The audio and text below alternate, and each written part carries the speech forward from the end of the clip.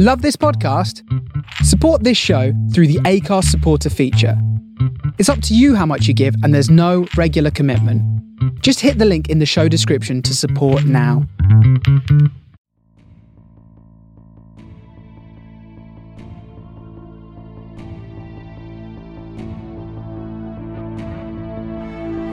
You're listening to SFP Now.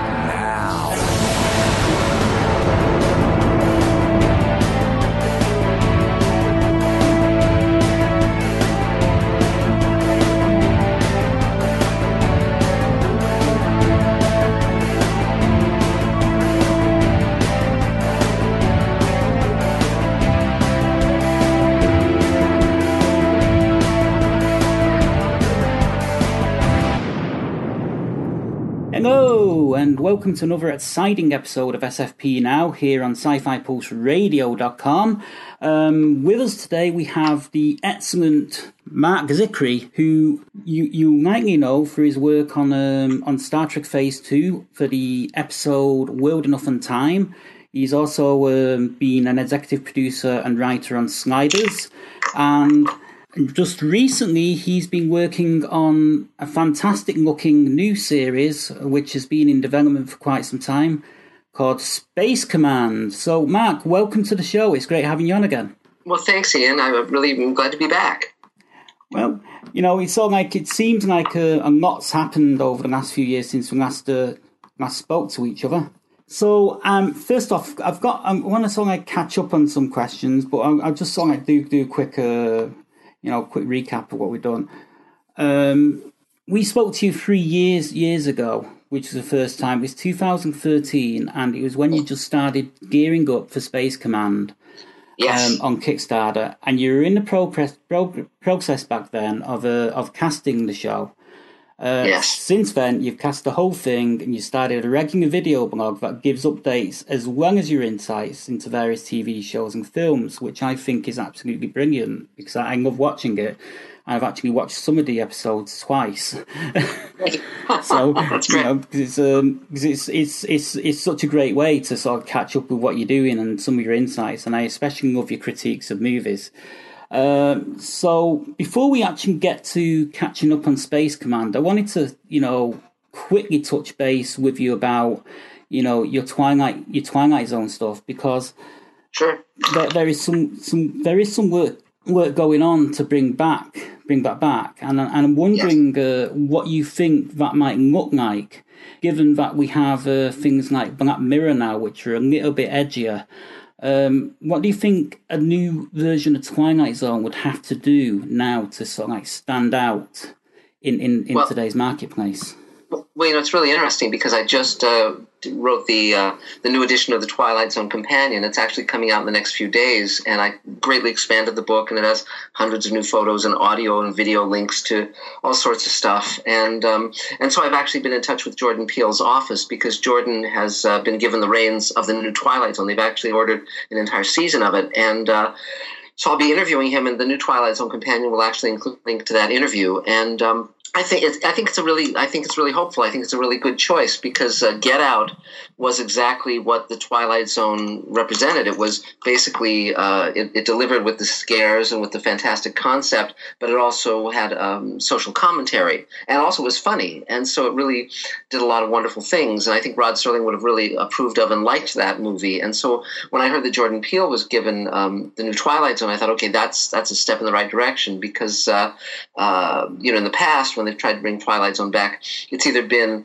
talented writers but no single vision. For the 80s, I was actually a writer on that show, but it also had George R.R. Martin and Rockne O'Bannon, who created Farscape, and Harlan Ellison and so forth. And so it was a great writing team, but very hit and miss. And then they brought it back again with Forrest Whitaker, and you'd watch those episodes and say, well, what's Forrest Whitaker got to do with the Twilight Zone? And so there was a disconnect, an artistic disconnect.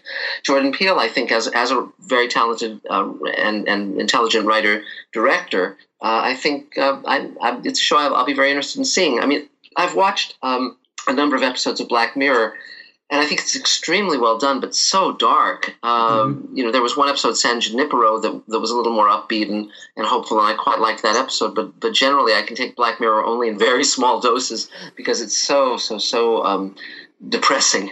But I admire it.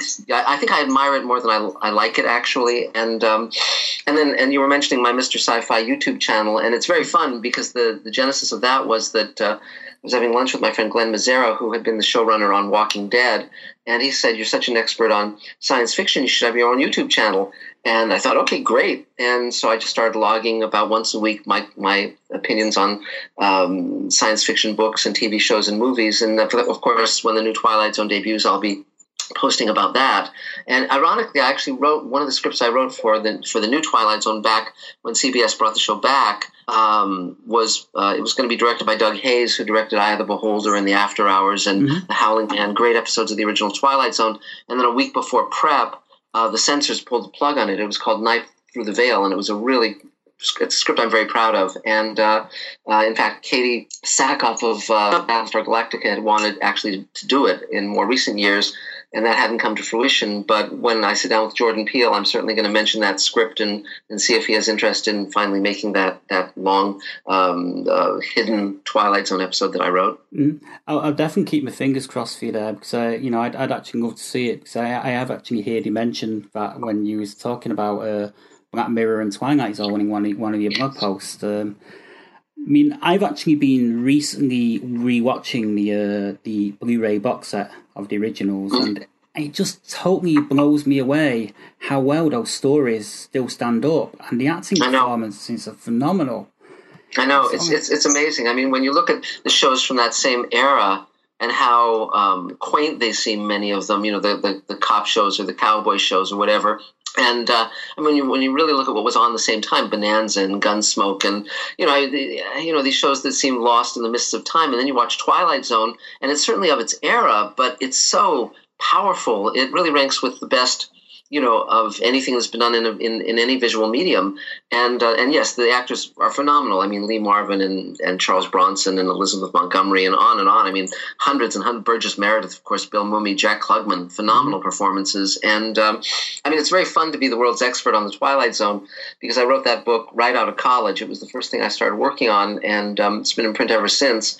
And on the Blu-ray, as you know, I did 52 episode commentaries, and so you can actually listen to me talk for 3 hours when you buy that Blu-ray set. But that still leaves the 104 episodes I haven't done commentaries on. So eventually, I'll probably get around just to doing that, and I might make that downloadable content or something.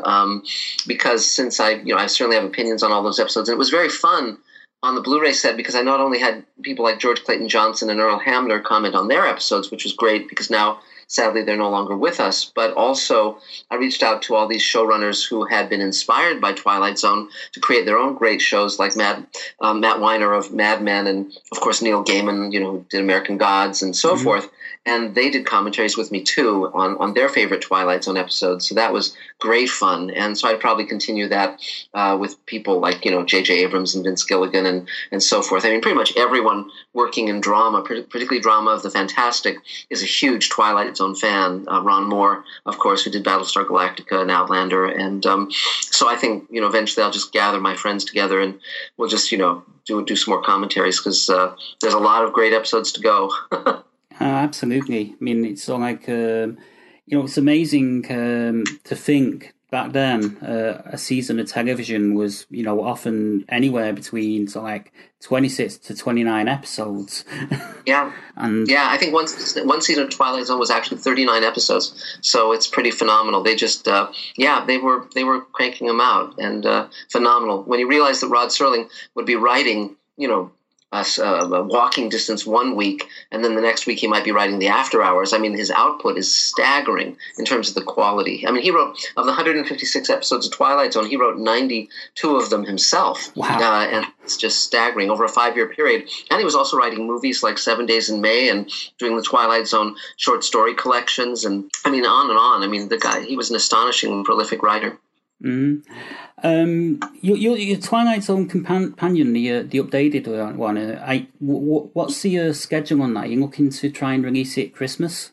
No, it's actually going to come out in the next few days. You can actually go on Amazon and order it, and it's the Twilight Zone Companion 3rd edition. And but the really fun part about it, I mean, in addition to, I did a new interview with Rod's daughter Jodie. I did a new interview with George Takei. I updated a lot of the episodes because I learned more about them subsequent to when I wrote the book. But also, one of the most fun things is that when I was writing the original version back in the 70s and early 80s.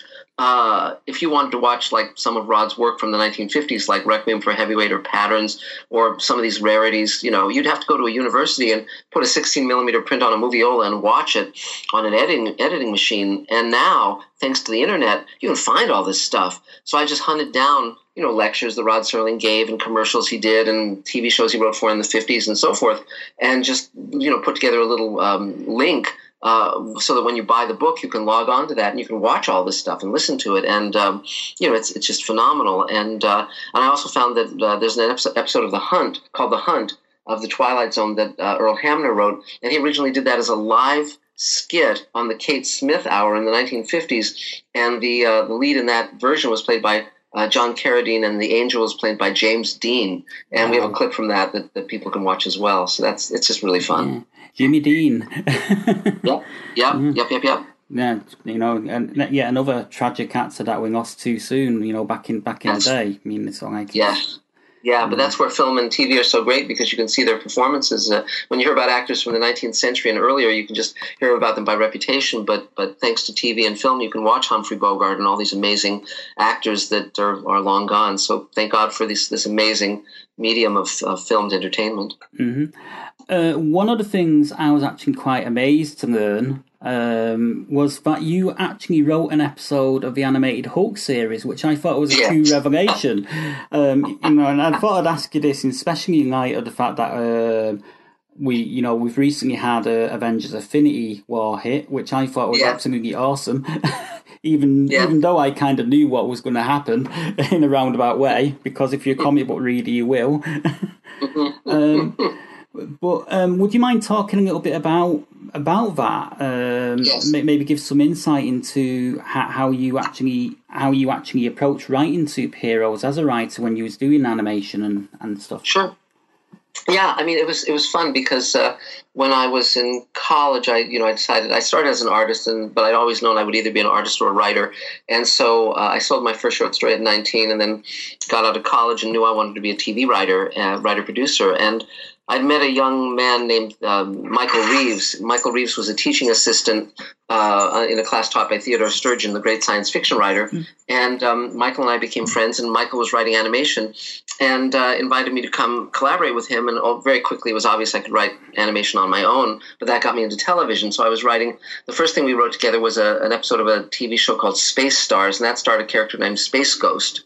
And that was great fun. And then I wrote for Smurfs and Super Friends and Real Ghostbusters and on and on, just tons of shows. I was writing for all the major animation studios and all the networks.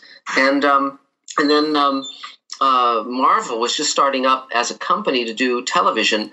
And one of their first shows, if not the first show, was The Incredible Hulk. And so because I was always in great demand, they approached me. And so and you just come up with an idea. So I came up with an idea for a story where there's a matter transportation device, and Bruce Banner transforms while he's being teleported. So the Hulk arrives and tears up the machine in his rage, of course, and everyone thinks that the Hulk has killed Bruce Banner. And it was just this fun notion. And I wrote it, and it got animated and aired, and but the fun part is that I haven't even seen it since I wrote it, and then when the Avengers came out, I thought it'd be very fun to have the title on my review of the Avengers movie to say Hulk writer on Avengers Infinity War. And so then I just went on Google, I went on YouTube, and I found, that episode. So I was able to actually link that on my Facebook page where people can watch it in its entirety. And, so it's very, very fun. But it was really fun writing for superhero cartoon shows because I grew up reading comics, both DC and Marvel, so I was very conversant with, Superman and Green Lantern and the Hulk and, all of them, Captain America, etc., Fantastic Four.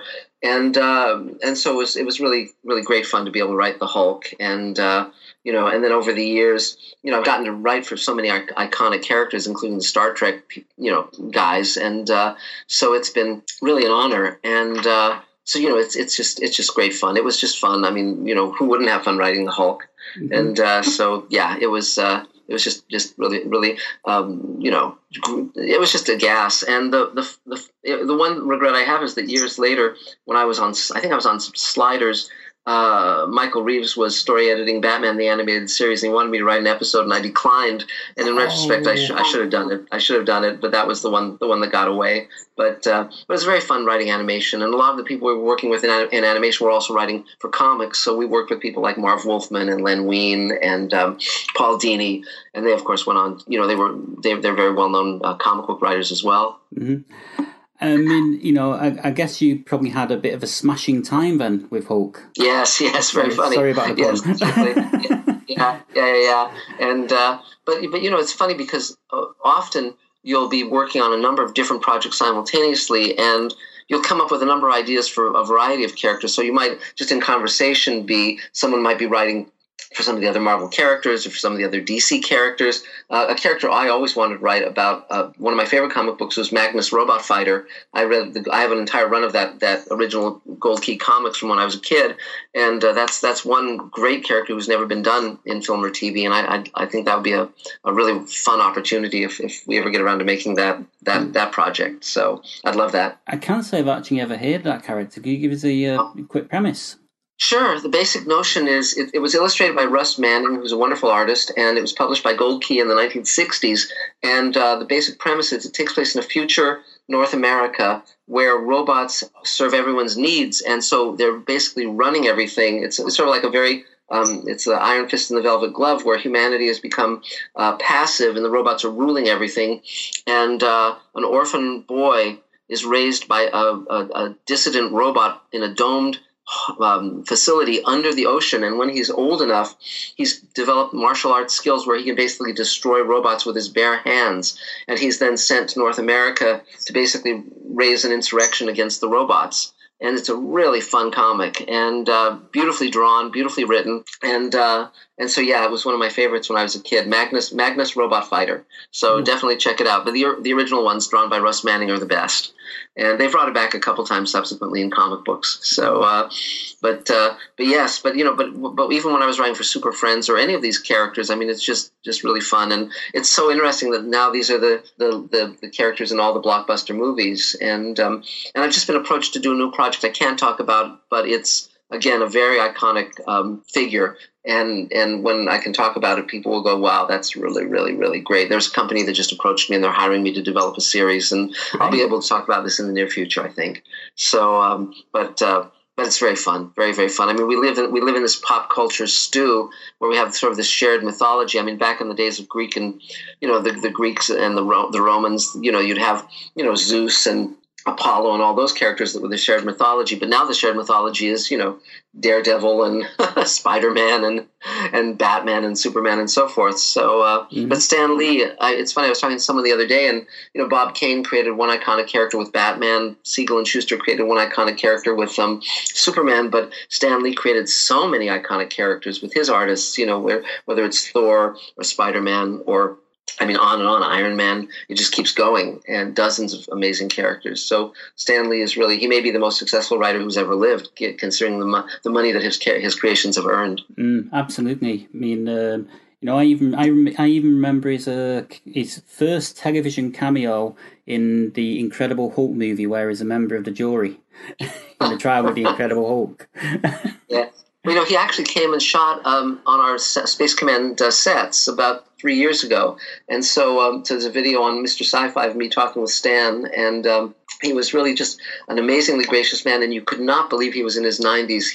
You would have easily thought he was in his 70s. I mean, it was he did not seem his age at all, and just an amazingly vital guy. And I'm really honored to have met him. And I brought a few of my original comics, Marvel comics from the 60s, which he was kind enough to sign. And that's that was just a dream come true. It was really terrific. I bet it was. I mean, it's all like it's so good being able to meet your heroes sometimes, you know. Yes, and, yes. But then again, there are occasions when it can disappoint as well.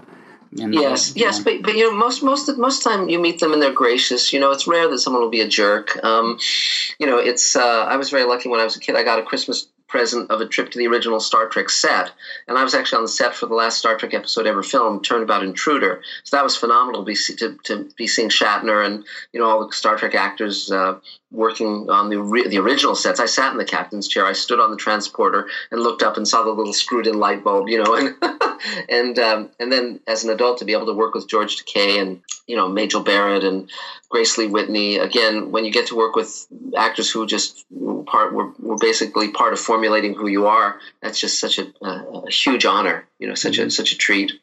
Another thing that you've talked a fair bit about on YouTube is your connections to the fantastically Guillermo del Toro. Guillermo del Toro. Guillermo del Toro. Guillermo del Toro. And you've recently done a book. Called Guillermo del Toro's Cabinet of Curiosities. That's right. What can you tell us about that? And what do you think you learned about his work when writing this that perhaps most surprised you? Yes, well, you know, it was really a remarkable thing to have the honor of working with Guillermo. It was the way that came about was I search after mentors to learn from, and you know, Ray Bradbury was my mentor for over 10 years. That was a huge honor, and I very much sought out Guillermo just to learn from him. And we'd met each other a couple times at Comic-Con, and he was a fan of my work as well. And then I was nominated when I did the Star Trek episode with George Takei. I was nominated for the Hugo and Nebula, which are the two top awards in science fiction, and Pan's Labyrinth was nominated opposite that. He was in contention for the same awards. So his publisher reached out to me and asked if I would write this book with Guillermo, and I said, of course, yes. And we met and just hit it off fabulously. From the first moment we sat down to talk, it was obvious that the chemistry was great.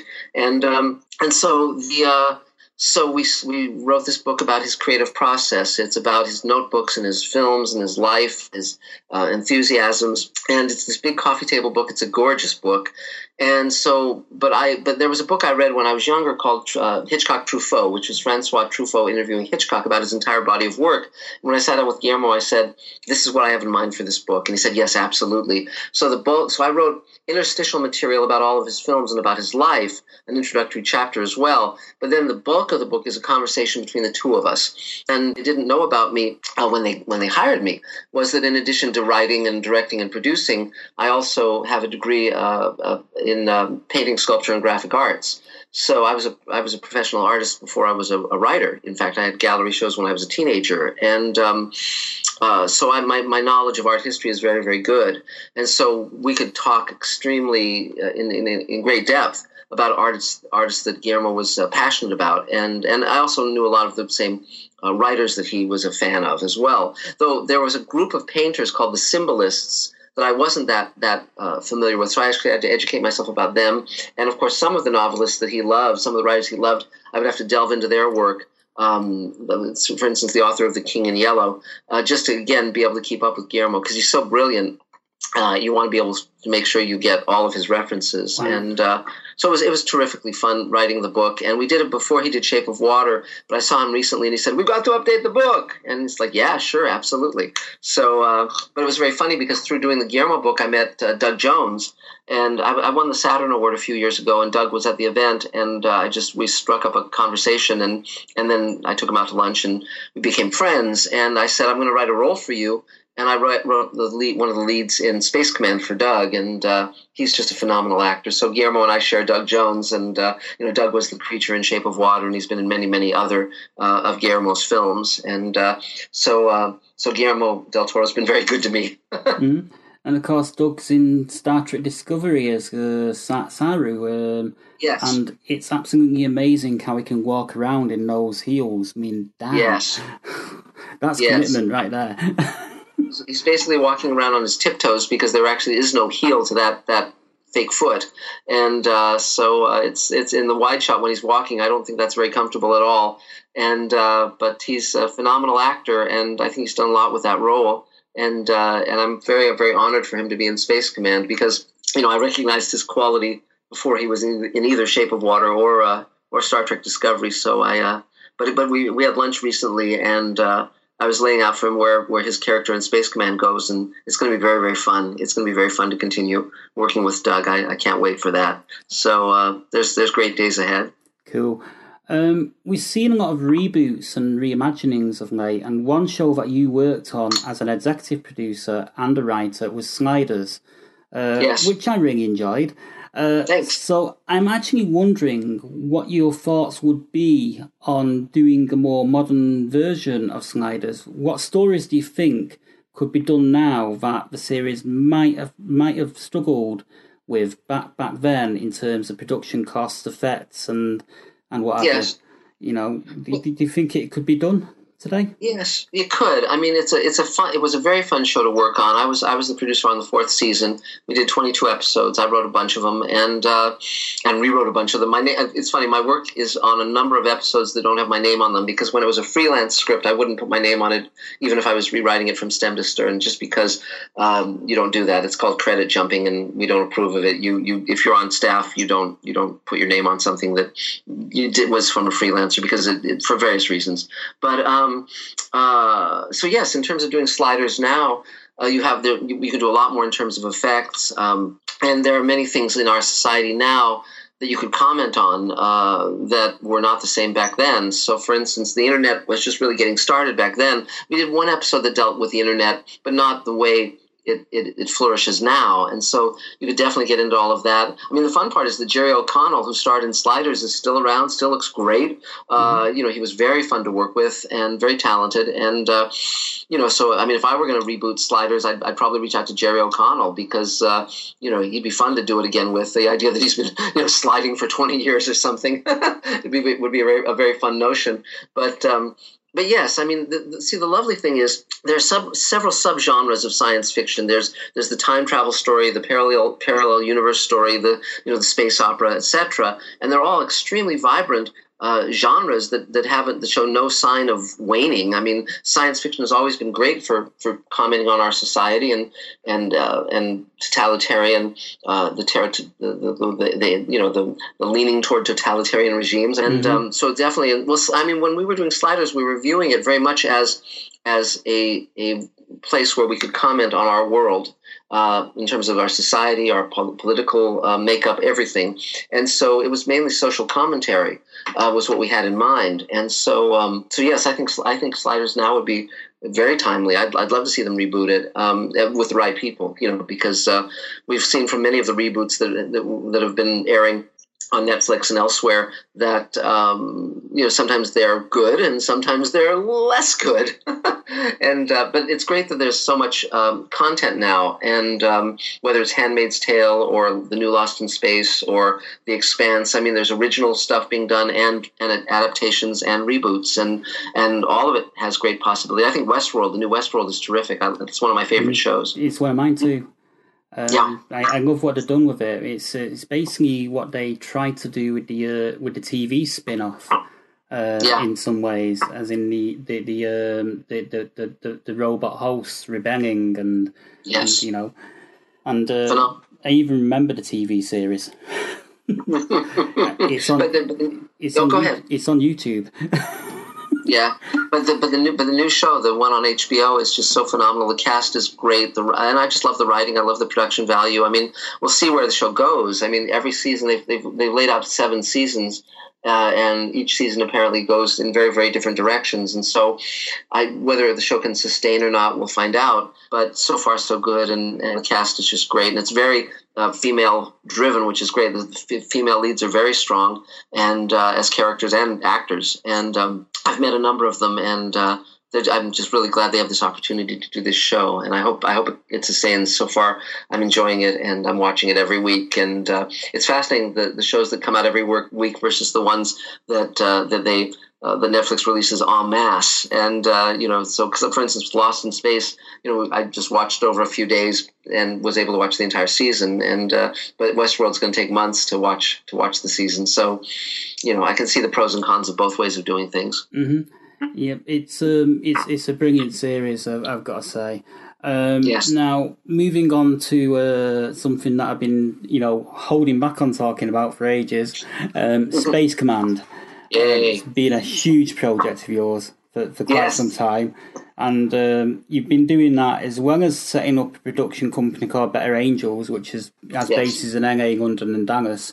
So I'm wondering if you could maybe, first and foremost, update us on the progress of Space Command, and then even perhaps touch on some of the projects that you may be having the works with Better Angels and what the vision is so far for that. Sure, great, yes. Well, Space Command, it's really interesting because, first of all, my whole career, I've sort of taken on gigantic, impossible projects and then pulled them off. So when I was 22, when I started writing The Twilight Zone Companion, the idea that a 22-year-old kid who had no credits, basically, I mean, I published one short story and hadn't even taken a journalism class. The fact that I could convince Rod Serling's widow to let me write a book about, Rod Serling and The Twilight Zone was, amazing. But I pulled it off. And So Space Command, I knew going in was going to be a huge project, very ambitious. My idea was, because I wanted to do a show that was a hopeful vision of the future. I wanted to do a show, because at the time, a few years ago, all the science fiction was very dark, very dystopic. Battlestar Galactica was a great show, but very grim. And, and I wanted to do something that said we're going to have challenges in the future, but we can reach across boundaries and barriers and come together to create a better future, a future worth living in. It's basically the message of the original Star Trek and Star Trek The Next Generation conveyed, and I wanted to create something that would be equally inspiring. So, but I didn't want the powers that be. I didn't want the networks to be able to cut me off at script or cut me off at pilot. I wanted to be able to shoot it and have the audience see what I was doing. And I run a roundtable here in LA where I mentor thousands of writers and directors and actors and producers and so forth. I've run it for 25 years to create a compassionate community in Hollywood. And I'd been hearing a lot about crowdfunding, and I'd never raised money. I'd written for all the major studios and networks, and like for instance, when I wrote for Sliders, I didn't have to raise $42 million. They just gave it to us, to make a season. And but with Space Command, I wanted to have control, to say, this is what I have in mind. I didn't want notes from the network that would screw it up. I didn't want to have to ask permission for who I wanted to cast. I wanted autonomy. And I've always trusted my audience, because I'm the same as my audience. If I think something's exciting and fun and moving, generally my audience will agree. My tastes are the same. And so I just thought about this big show that would deal with several families. One's a military family, one's a family of explorers and scientists, and one's a family of industrialists, essentially, and sort of like Steve Jobs. And then there would be artificial humans, synthetics. That's what Doug Jones plays, and it would cover 150 years. And it would be multi-generational. It would cover 5 generations and 2 characters. Doug Jones' character would be a viewpoint character who wouldn't age over the 150 years as we go out in space and colonize the solar system and jump to the stars. And then Mira Furlan from Babylon, who I worked with on Babylon 5, she's been genetically altered, so she ages very, very slowly. And so she would be the other viewpoint character. And so I decided to try a Kickstarter campaign, and our target was $75,000 to raise in 2 months, and we raised that in 3 days, and we kept going, and we raised $221,000. Wow! And that was enough. That was enough for me to open my studio. As soon as the campaign ended, I sat down and wrote the first 8 hours of Space Command. I envisioned a 12-hour season, and the stories fit into 2-hour storylines, but then there's a larger arc. And so I started building my studio and building sets and hiring people and designing things and all of that. And so the campaign ended in 2012, and we shot the first 2 hours in 2014. And with Mira Furlan, Bill Mumy from Babylon 5, and Bruce Boxleitner, he came in for a day as well, and Robert Picardo from Star Trek Voyager and Stargate Atlantis, and Doug Jones. and Mike Harney from Orange is the New Black, and it went very, very well. But there were 1,900 visual effects shots, which was an enormous amount. And so very quickly I realized that I was going to have to keep raising money. And so I started selling investment shares for $7,500 each, and people started buying them because the plan was to finish the pilot, pitch the series, get the show on the air, get it on Netflix or Sci-Fi or Amazon or wherever, and be able to show exactly what we had in mind. And because, again, if I'd gone to a network and said, this is the cast I want, they would have said, Bill Mumy, Mary Ferlin, who are these people? And I wouldn't have gotten the science fiction cast that the audience I knew would love. And so, again, I didn't have to ask permission. I just sat down, wrote it. And Elaine and I, my wife and I, write and direct and produce together. So I would write like the first draft, and then we would kind of bat it around, and we directed it together and produced it together. And so then we were going to put the sets in storage, but I realized I had enough in terms of costumes and sets and props to shoot 40 minutes of the second script. So I raised just a little more money from our investors and shot 40 minutes of the second one more recently. And that's now been completely edited. And where we stand now is we're completing the visual effects and the music and the sound mix and the color correction. The first half hour is nearly done. We're going to be showing the first half hour in its entirety at Comic-Con. We're going to have a panel and a booth at Comic-Con. Wow. And so we'll show the entire first half hour, and then we're very close on the heels of that. We'll be completing the first hour. And with our backers and our investors, we'll send them the material as it's completed. So we'll send them the first half hour, then the first hour, and then as we complete the third half hour and the fourth one, the 2 hours, we'll send that out. But meantime, I'm a speaker at the C21 Drama Summit in LA here in the next couple of weeks, and we're going to show the trailer and meet with studio execs and network execs, and then we'll be showing the first hour of Space Command. We're in discussion to show the first hour of Space Command at the C21 Drama Summit in London in November. And so that's, I hope we get to do that. And probably I'll arrange a screening for the fans in London as well when I'm there. And I've been going back and forth to London quite a lot lately. I've been in London 8 times in the last year and a half, because we're also doing a feature with Lord Peter Hayne, who's in the House of Words. I'll tell you about that in a minute. But now where I stand is I'm rewriting the third Space Command script to match the first 2, and then I'll rewrite the fourth one. My plan is to write all 12 hours in the near future, very soon, and so I have the entire season written.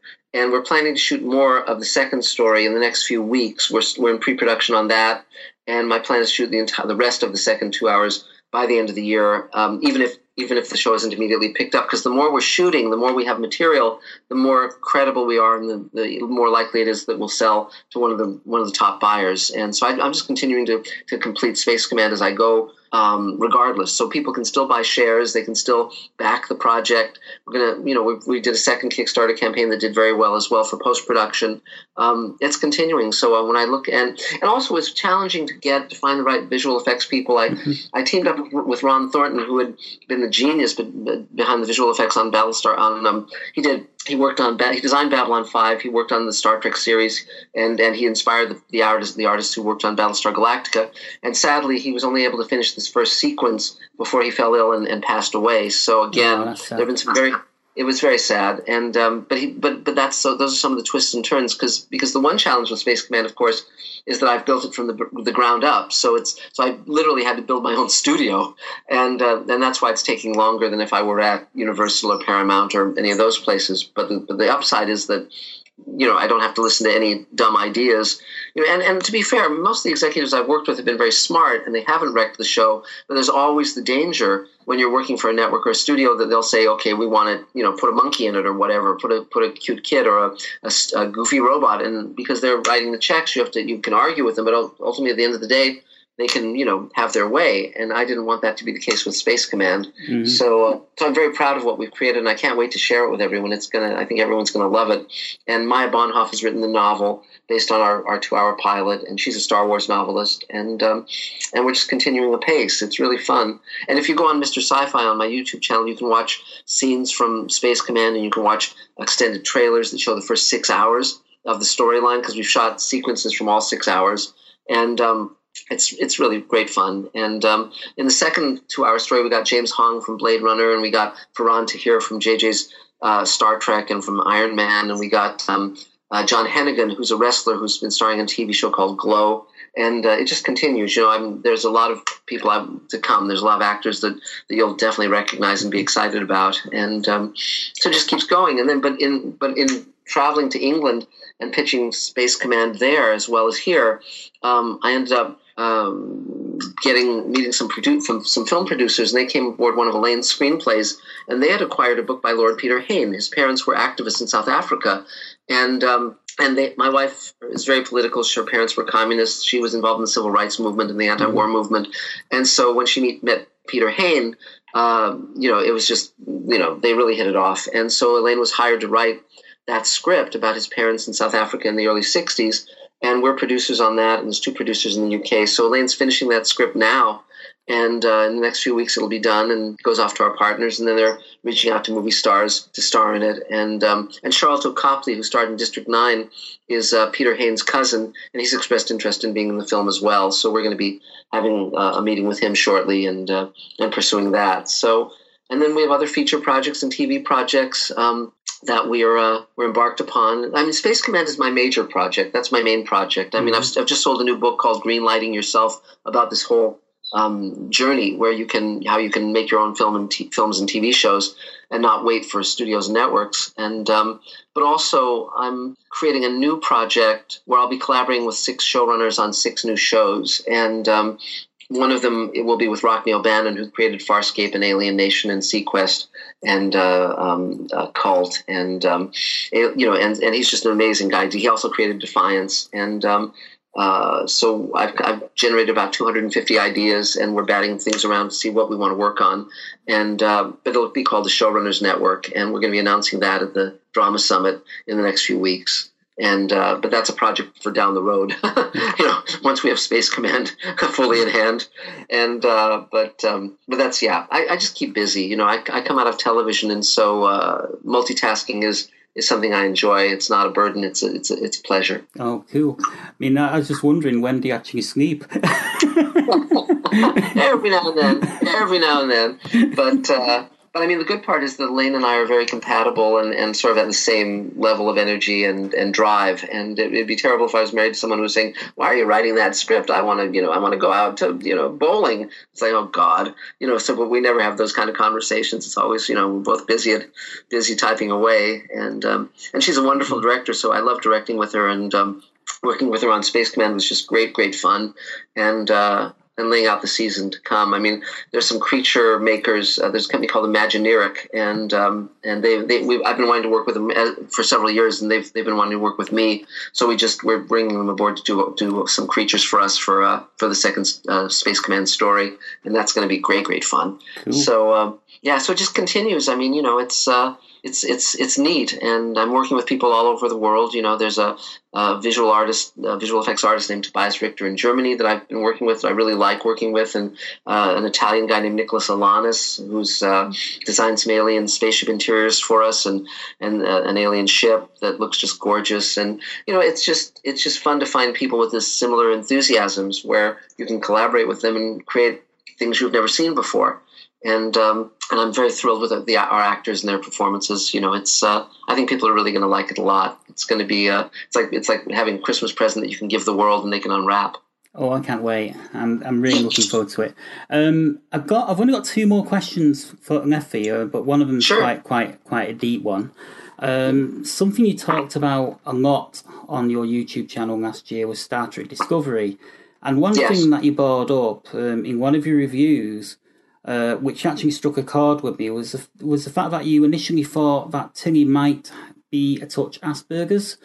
Yes. Now, as a person with Asperger's myself, I actually have a diagnosis of a high functioning autism spectrum condition. Yes. I'm just wondering, as a writer, and as someone that works in TV and film, if you had your chance to actually ask questions to people with Asperger's syndrome about how you'd go about writing them, as in how they would like to see themselves portrayed, what sort of questions would you like to ask them? Yes, it's a good question, and I think I've been going to science fiction conventions since I was a teenager, and I think science fiction actually is very attractive to many people with Asperger's because they tend to be very intelligent and have challenges sometimes with social interaction, and so science fiction appeals to, I think, many people who have Asperger's, and so I've met many people with that condition, and many very brilliant people, in fact. And so it's funny because when I saw that first episode of Star Trek Discovery, I thought, oh, this is great. If she has Asperger's and her ambition is to be a captain, it would be really great to unlock that and show that as a positive, for all of her intelligence and her emotional being so emotionally accessible. I thought that was a great opportunity. Now, sadly, as I've watched the season, I saw that no, that doesn't seem to be where they're going. She was just kind of like the comic foil, the girl who talks too much when she's nervous. And I thought that was a hugely lost opportunity. And then when they finally had her pretending to be a captain in the mirror universe, and she was kind of like bumbly and ineffective, I thought, gosh, I would so much rather see that character come into her own and learn how to command and learn how to, and turn out to be a great captain because she's smart and she's curious, and curiosity and intelligence are two of the qualities that make for good leaders and good explorers, and certainly work really well in the Star Trek universe. So for me, it's funny because it's like, since that was a lost opportunity that they had, down the road it's something that I should probably explore as putting a character into something I'm writing, because as you say, it's and you're right. It's the first thing I do with anything that I research is I start by talking to people who actually are whatever that is. And so, for instance, when I wrote a script about homicide cops, I went and I hung out with homicide cops, and I dressed like them in suit and tie, and I went to murders. And so if I were writing a character with Asperger's, I would call my friends who have that, and I would just interview them. I'd say, what's this like? What was it like when you were a kid? What are the pluses and minuses? What's been the gift of it? What's been the challenge with it? And how's that shown up in your relationships with your family, with your friends? When were you first aware that you were different from other kids? And I would ask all of these questions about, would you, if you had the choice to not have this, would you choose that, or do you feel that it's something that makes you who you are? It's that same question with gay people. There's this question of, okay, someday if they could alter one's genes so you wouldn't be gay anymore, you'd be attracted to people of the opposite sex, would you choose that?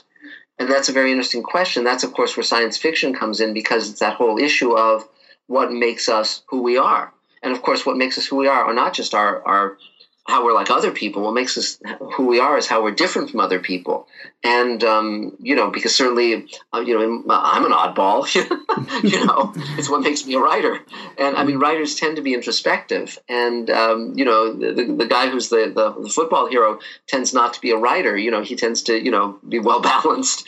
But, that was when I wrote The Twilight Zone Companion. That was one of the things I was fascinated about, was what made these writers the people they were who could come up with these amazing stories. And so I was very interested in finding out about George Clayton Johnson and Richard Matheson and Charles Beaumont and Serling. Serling was very outgoing, which was very rare for a writer. That's not the standard writer's personality, and but it worked. But so if I were writing an Asperger's character, that's where I would start.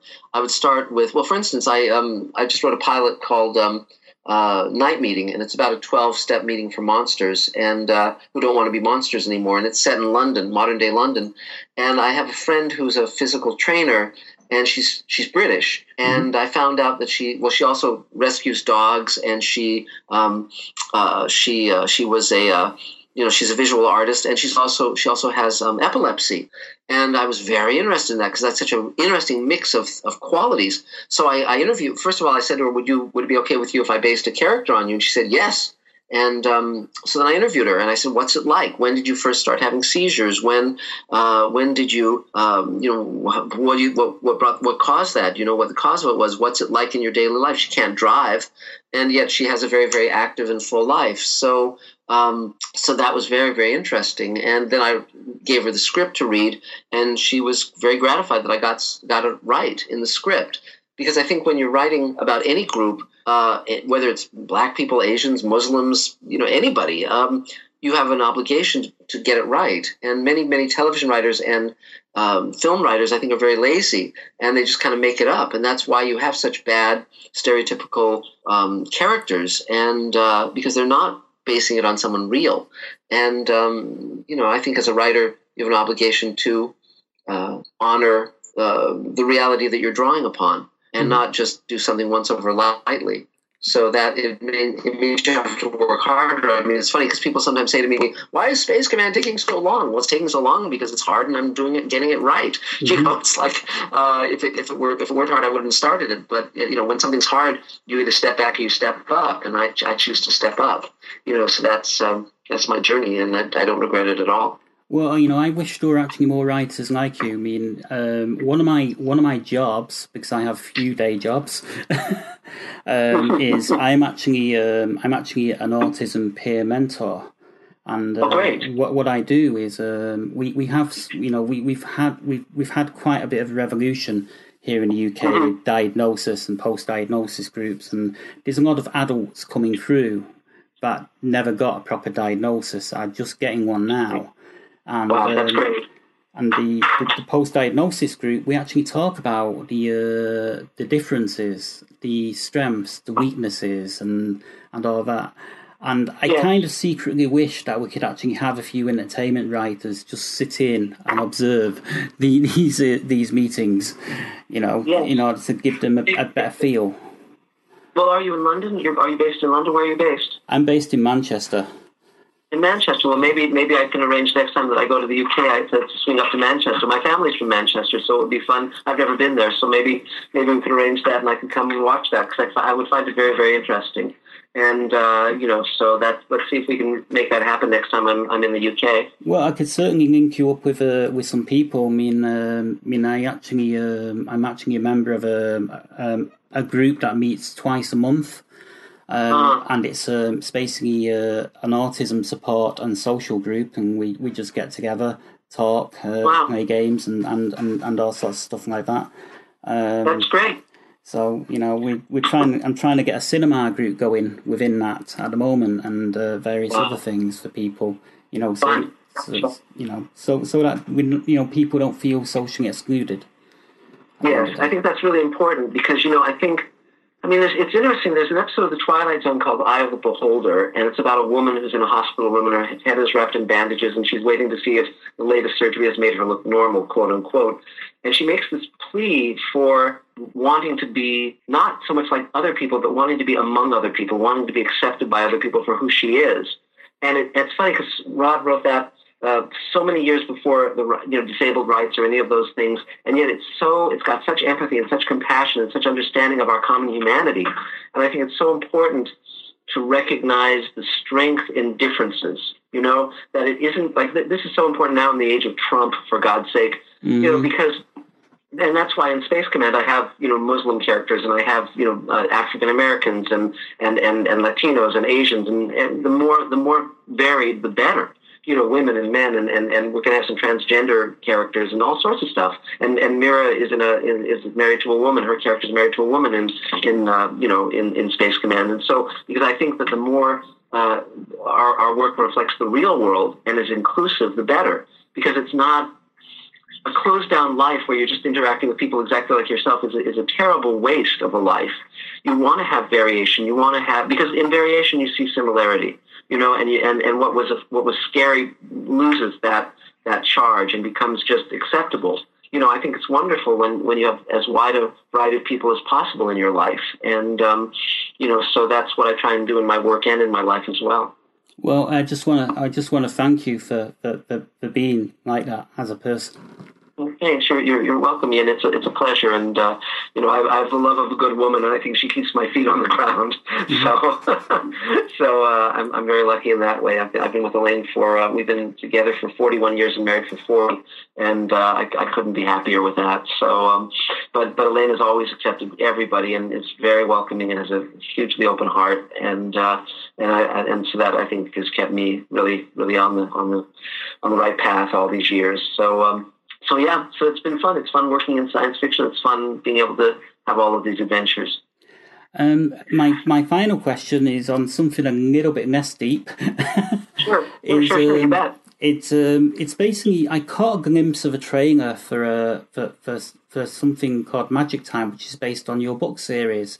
And I've got to say, I can't see anything about it anywhere. Is it a series, a film, or is it been made? Or well, here's the journey with Magic Time. Magic Time began as a pilot, a 2-hour spec pilot that for a TV series that Elaine and I wrote some years ago, where all the machines in the world stop running and magic takes over, and certain people change into sort of the mythical creatures they are by their nature, and some people get magical abilities. And I sold that as a trilogy of novels to HarperCollins. So the first one was written by Barbara Hambly and myself. The second one, Maya Bonhoff wrote under my guidance, and the third one I wrote. And it was it's a wonderful epic story. And my friend Christina Moses, who starred in the TV show Containment, and she's been on regular on the originals. Now she's in a new show. She's just been shooting a pilot for ABC, and she played Sulu's daughter in my Star Trek episode with George Takei. She's attached as one of the leads. So we recorded the pilot as a radio play, and that's now available from Blackstone Audio and Skyboat Media. And I'm not pitching it as a series. So I've been talking to BBC Studios about it, and Sonar, and other companies, and we'll see if we can set it up. It's definitely a show I want to do. And so once we get Space Command properly launched, Magic Time is definitely one that I'd like to get filmed. And my friend Armin Shimmerman also plays a role. He played Quark on Deep Space Nine and the Principal on Buffy, and I'm very eager to shoot that show as well. So that's but yes, on Mr. Sci-Fi you can watch the trailer. And one can go on Blackstone Audio's site and buy both the unabridged audiobooks and of the novels and the radio play as well. You know what you need to do? You need to try and get that adapted to comic book. It's a natural fit. That's a great idea. That's a good suggestion. So maybe that's something I'll bring my attention to in my copious free time. It's not like you have lots of it. Yes. But I love comic books and graphic novels, and so this is thanks for the suggestion. It's something I'll definitely explore. I think that'd be a lot of fun. Okay, well, Mark, thanks so much for your time. It's been great, catching up with you, and you're well. The very best of luck with it all. I honestly can't wait to see Space Command, and there's lots of stuff that you've mentioned that I've actually not seen that I'm wanting to look up and check out. And cool. And I'm still going to continue to enjoy your channel and everything else. So thanks for your time. It's been great having you on. Thanks. Well, great. Well, thanks very much. I've enjoyed the interview, and we'll talk again soon. Okay, thank you. Hi, this is Jeff Nimoy, and you're listening to SFP Now on Sci-Fi Pulse Radio.